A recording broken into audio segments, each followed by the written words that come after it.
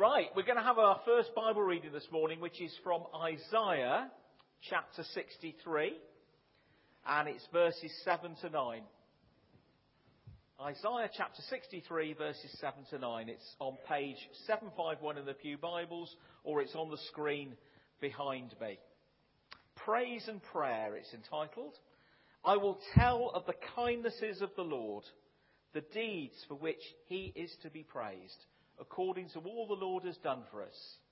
Yes, the many good things he has done for Israel, according to his compassion and many kindnesses.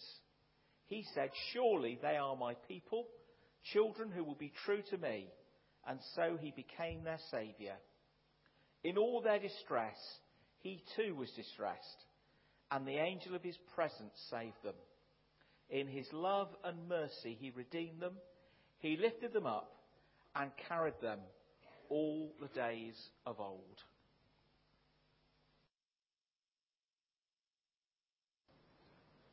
So, we come to our second reading.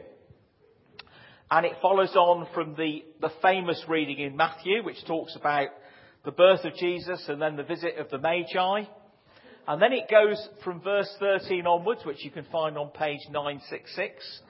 And it's entitled The Escape to Egypt. This is often the bit that doesn't get read. We forget that Jesus and his family had to scarper. And the reasons are given here. So from verse 13. When they had gone, that's the wise men, an angel of the Lord appeared to Joseph in a dream. Get up, he said. Take the child and his mother and escape to Egypt. Stay there until I tell you. For Herod is going to search for the child to kill him. So he got up, took the child and his mother during the night and left for Egypt, where he stayed until the death of Herod. And so was fulfilled what the Lord had said through the prophet. Out of Egypt I called my son. When Herod realized that he had been outwitted by the wise men, he was furious, and he gave orders to kill all the boys in Bethlehem and its vicinity who were 2 years old and under, in accordance with the time he had learned from the wise men. Then what was said through the prophet Jeremiah was fulfilled. A voice is heard in Ramah, weeping and great mourning, Rachel weeping for her children and refusing to be comforted because they are no more. After Herod died, an angel of the Lord appeared in a dream to Joseph in Egypt and said, Get up, take the child and his mother and go to the land of Israel. For those who were trying to take the child's life are dead. So he got up, took the child and his mother and went to the land of Israel. But when he heard that Archelaus was reigning in Judea in place of his father Herod, he was afraid to go there. Having been warned in a dream, he withdrew to the district of Galilee, and he went and lived in a town called Nazareth. So was fulfilled what was said through the prophets, that he, that's Jesus, would be called a Nazarene. We thank God for that reading as well.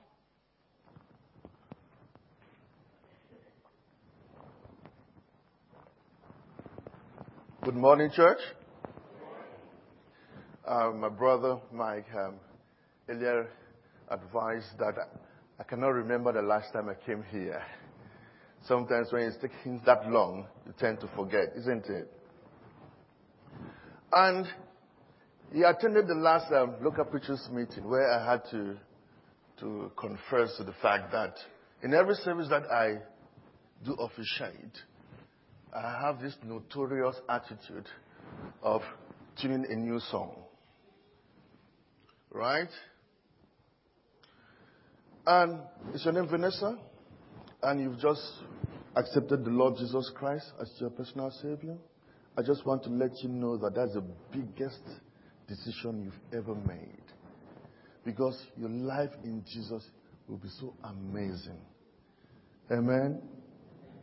And today is the first Sunday after Christmas and the last Sunday of the year. How wonderful it is. And it's the last Sunday of a decade. And we're jumping into a new decade. Is that true? And I'll have to warn you that most of my services are interactive.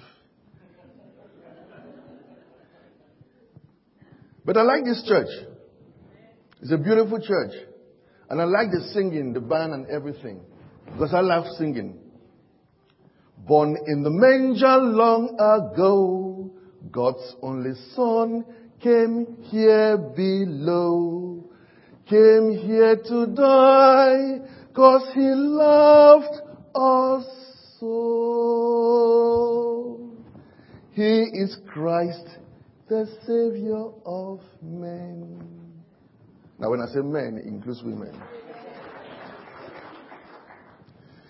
Savior, Savior, why did you come? You are God's only Son. Savior, Savior, came to die for us all. Came to die for us all. Came to die for us all.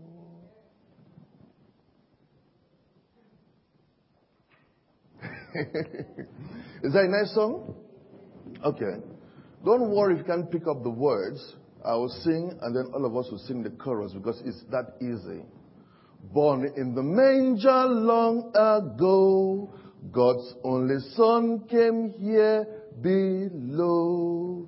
Came here to die, 'cause He loved us so. He is Christ, the Savior of men. Savior, Savior, why did you come?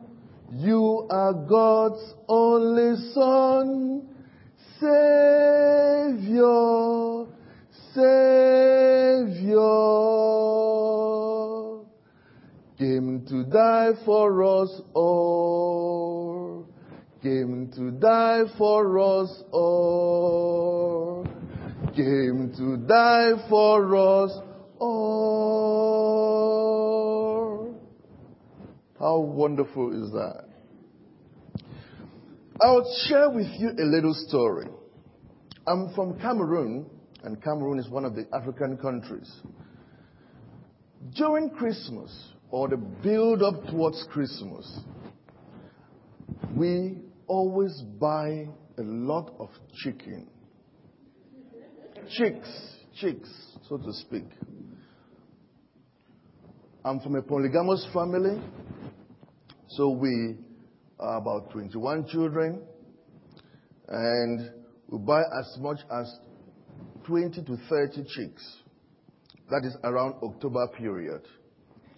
And so we are giving them corn, feeding them with the vision of Christmas. I don't know how you could visualize this. Here in the UK or in the Western world, you just go to the shop and buy your chicken or your turkey. But with us, chicken was special. And so we have to tender these little chicks. We buy 20 to 30, knowing that possibly as they grow towards December, a snake might kill one, or avian flu, anything could happen. So we end up about 10 or 9. And so our mothers will say, okay, the first 5 will be for Christmas, and the next 4 will be for the last Sunday after Christmas. And so, in a typical African tradition, when we cook and eat, we eat in a community. That everyone will eat on one tray. I just move that for you because I think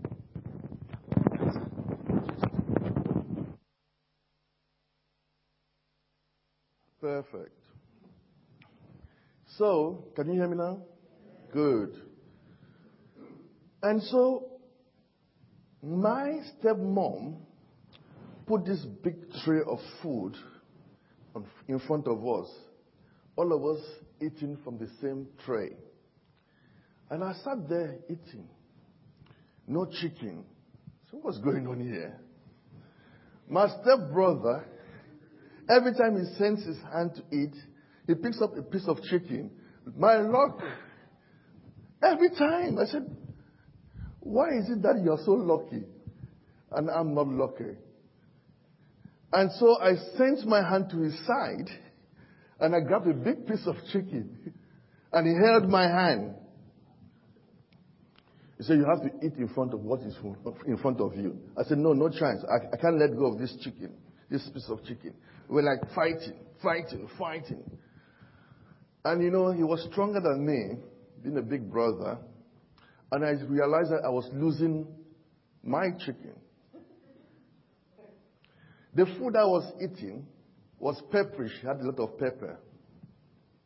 Sorry to say this, but I had to spit on him, to his face. And so the pepper affected his eyes, so he let go of my hand. I said, oh, I've won. And with that, we started fighting. And every meal that we had went to the floor. So, how does that connect with Christmas? My stepmother came over and asked, what's the problem? I said, well, I'm sorry. I started everything. She said, well, this chicken that you guys are eating is because of Christmas. And Christmas is not about the chicken in itself. It's about eating, being happy as a family to celebrate the birth of Christ. And so she taught us a song. And that song has always been with me from the time I started knowing Jesus Christ until this day. So she said she's going to preach a sermon, and she called the sermon The Chicken and the Message. But today, the message is not the chicken and the message. Here is the song. Who is he in yonder store? At his feet the shepherds fall. 'Tis the Lord, a wondrous story.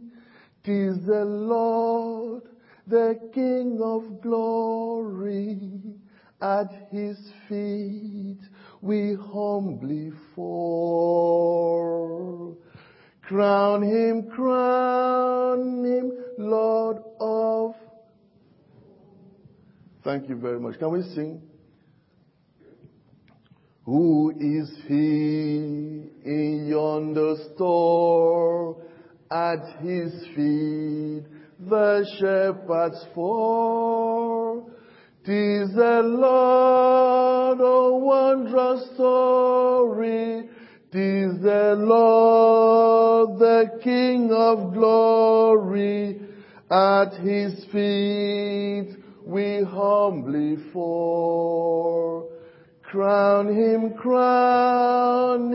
Lord of all.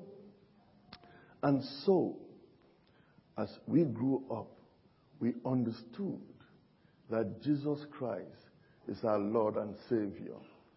So the chicken and the message sang unto me, and that's why I could testify that standing before you today, that's part of the reason I'm a preacher.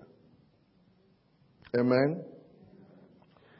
My dear Christian friends, the countries and citizens of the world continue to make decisions about whether or how to accept refugees in the world.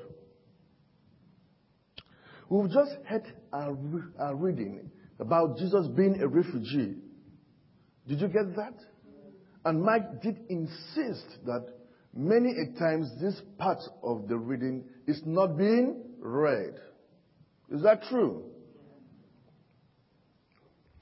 And much we have heard in the news is the Syrian refugees.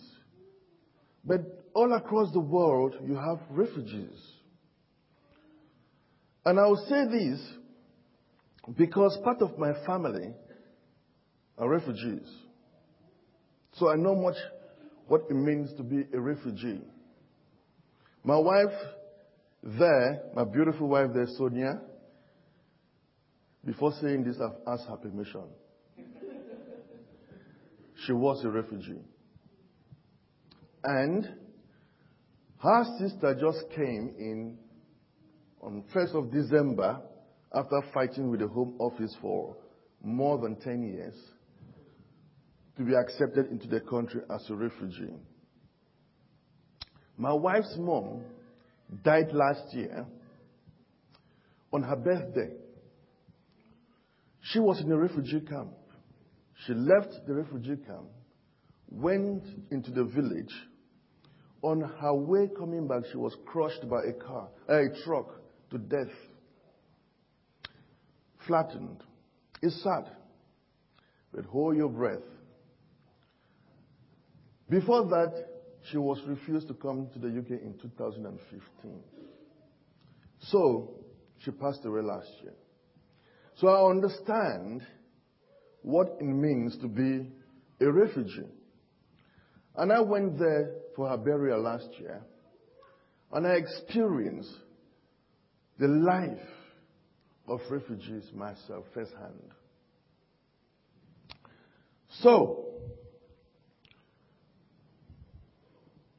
sorry if that has upset anybody, but I pray that by the end of the service, the good Lord, who has the power to transform life, will heal you. Amen. Syrians certainly wish they could have stayed in their own homes like any other refugee, surrounded by friends and families in the culture they know and love. But so many have made that horrible choice that it's safer to risk the seas to live in a refugee camp. We see that in the news. One of the disturbing things that we, as a Christian, have seen shortly is that most governments around the world, especially in the Western world, have voted for right-wing governments or those in positions of authority who are not so friendly to refugees. And it's disturbing from statistics that over 80% of white evangelical American Christians voted to elect a president who wants to keep these refugees out of that country, the USA, so to speak. That makes this exactly the right time for us to consider the passage in Matthew where Jesus becomes, with his parents, a refugee. In a story that is as ancient as human culture and as modern as tomorrow's news, they flee a tyrant who doesn't care if children live or die. Is that true? Is that true? I did warn you that I wanted to be interactive. Is that true?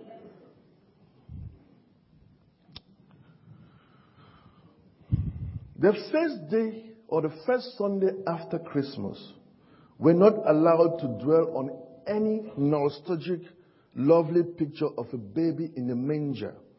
The first Sunday after Christmas, we already have a weeping and suffering God. This is not the kind of reading and sermon we want to have while most of us still have our Christmas trees in our living room. Please, let us think about the smiling faces of children playing with their new toys, of the communities in harmony, of peace on earth and goodwill to all.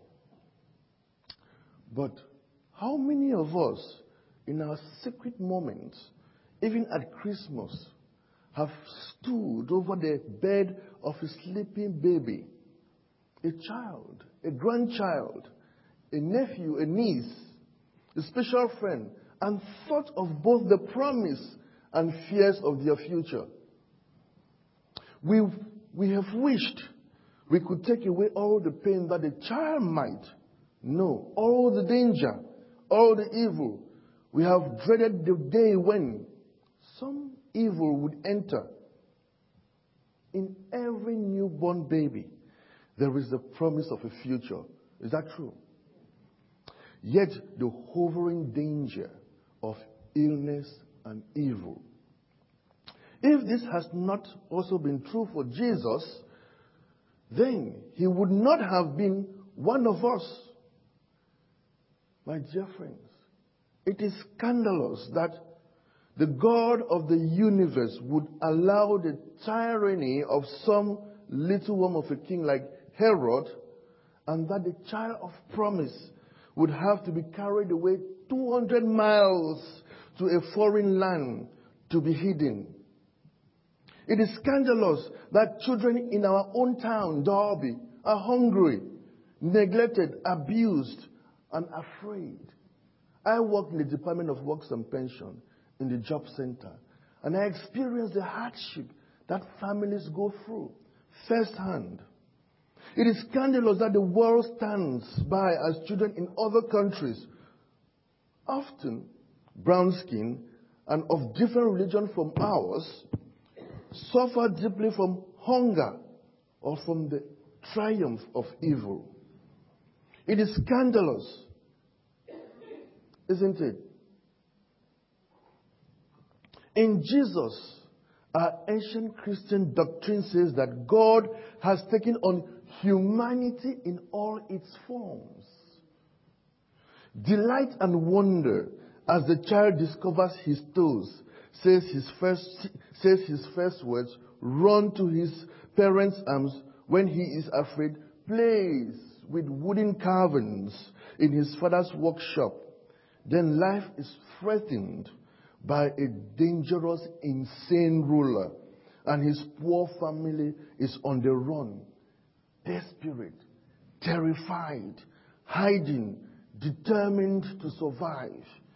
Some of his earliest memories, Jesus' earliest memories, may have been sensing the fear in his parents' voices as they tell him not to play outside, as they hide him until they are beyond danger.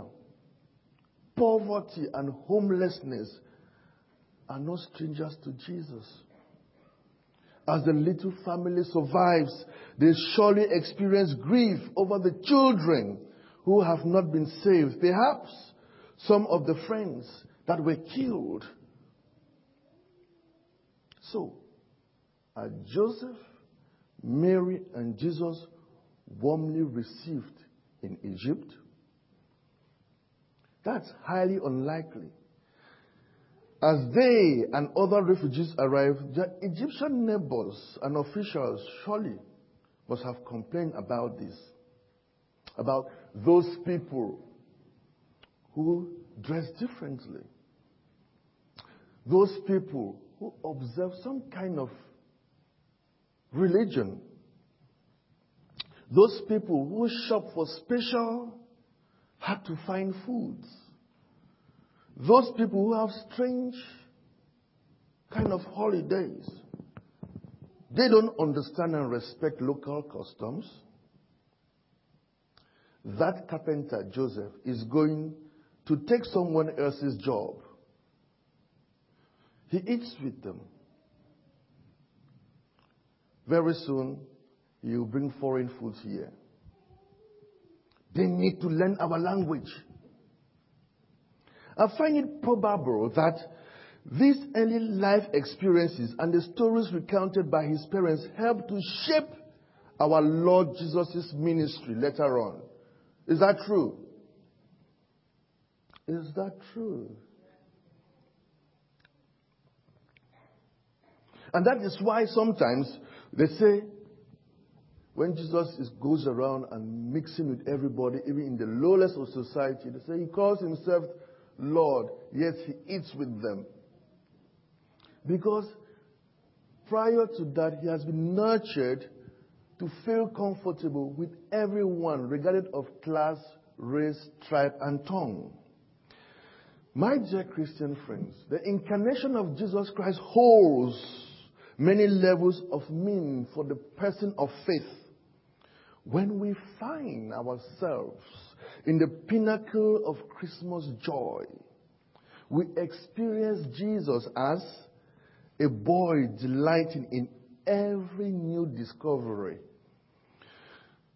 When we find difficulty, illness, or loss, we experience Jesus as one who knew deep suffering himself.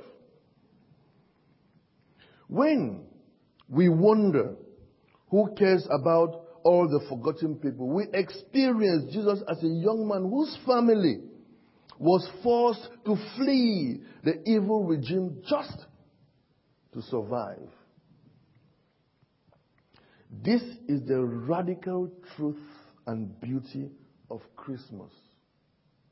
As the season fades, its complex story lives on in you and in me.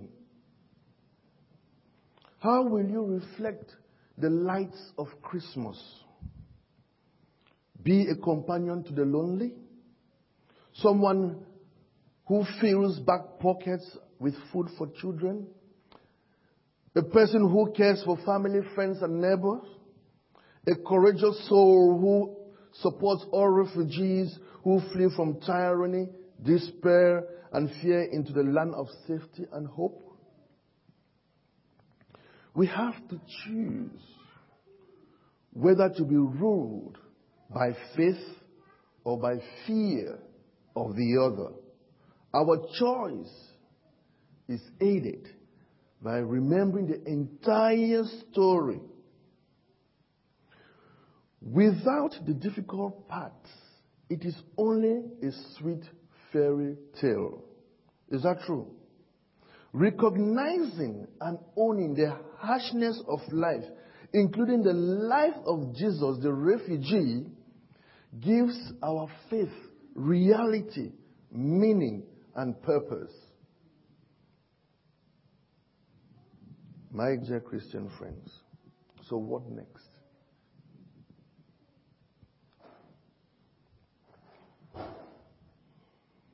What next? Mike talked about our past, what has happened, and people gave their stories of what has happened in 2019. And as he said, sometimes you can never be prepared for the kind of answer that someone could give. Is that true? Is that what he said? And so we continue with the story of Jesus the refugee and see what next. If your life has ever been disrupted and you needed a safe place to get away, if you've ever known it was no longer safe or good for you to stay where you were or to stay the way you were, if you've ever left the known and familiar and traveled into darkness, into the unknown and unfamiliar, if you've ever realized your life was at risk and you had to make a change, if your survival depended on crossing borders into a new and foreign land, if you've ever experienced these or 1,000 other things like them, then know what it is to be like a refugee. But let me tell you something. That's all past. Because we are moving into a new year. We are moving into a new direction. Vanessa testified that. My dear Christian friends, life troubles could hold you down. That could be your Herod. That could be your Egypt. But the good Lord will move you from that Egypt and take you to the promised land.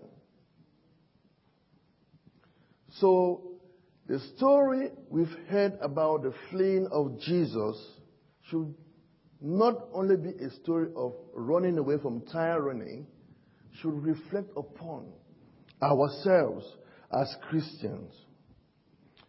I don't know what your refugee story is, but I will tell you this. And I will bet that you have had at least one time in your life when you had to get to Egypt. Your life depended on it. You left home for a better place, a different life, a new way. Someone had a new driver's license. Someone passed their driver's license. That's a new challenge altogether. My dear Christian friends, every time I hear this story, the story of Jesus the refugee, every time I read about refugees in the news, every time I reflect on my own refugee in my own family, my times in Egypt, I cannot help but wonder what if Egypt had closed the borders at its heart? What if the Holy Family had arrived only to find a big war and locked doors? What if the wannabe pharaohs had unleashed on them the dogs of fear and prejudice? What if the Egyptian said, "There is no room for you here"? What story would we be telling? Would there be any good news? Our first song we sang today was the good news. My dear Christian friends, as we moved to 2020, it's a new decade altogether. And I just want to tell you how the good Lord loves you all and has brought you this far. 2019 could have been marvelous, could have been full of sorrows. But life in itself, the good Lord did not promise that it's going to be a smooth sail. But He promised that there will be a smooth landing. All weeping may endure for a night, but joy comes in the morning. For weeping is not forever, because joy is on its way. The trials and tribulations the young family went through is a joyous story that we are here today, this Sunday. And we celebrate. Happy New Year to you all. Amen.